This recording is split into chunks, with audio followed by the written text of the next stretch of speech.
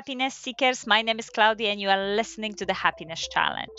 This episode is part of the Happiness Reset campaign, where I bring you 25 bite-sized episodes to inspire you to refocus on your happiness and fulfillment.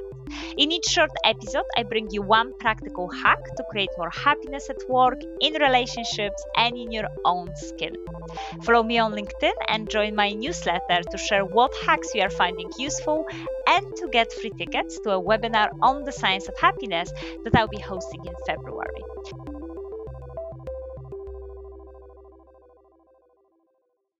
This happiness hack encourages you to keep attention to what you are reading to experience more happiness.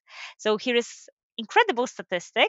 According to the American Psychological Association, over 50% of us adults are more stressed due to negative news. And of course, staying informed is very much important to us, but reading fast negative news results in more stress level.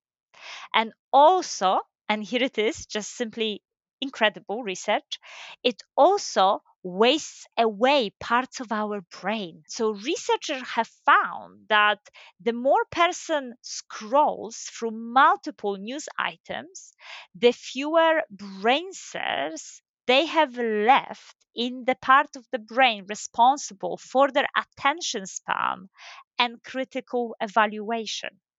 Because quickly scanning of variety of news is really not sustaining any learning and is not engaging our gray cells. So they are simply wasting away because we're looking at fast multiple news items at the same time.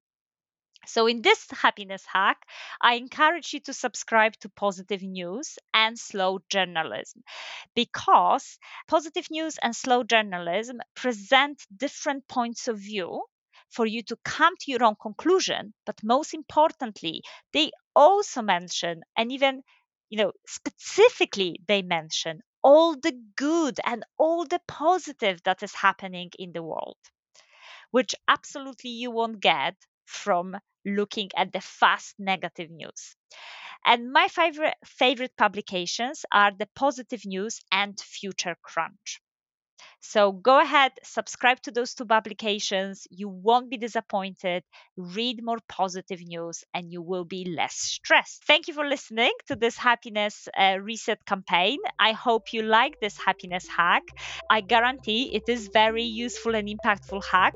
If you want to learn more, you can listen to episode 19 on how to stay happy on social media. And as always, I would love you to share this episode with others and subscribe to my podcast and newsletter so you don't miss out on any future hacks. Thank you again for listening, and I dare you to be happy and have a wonderful day. Bye!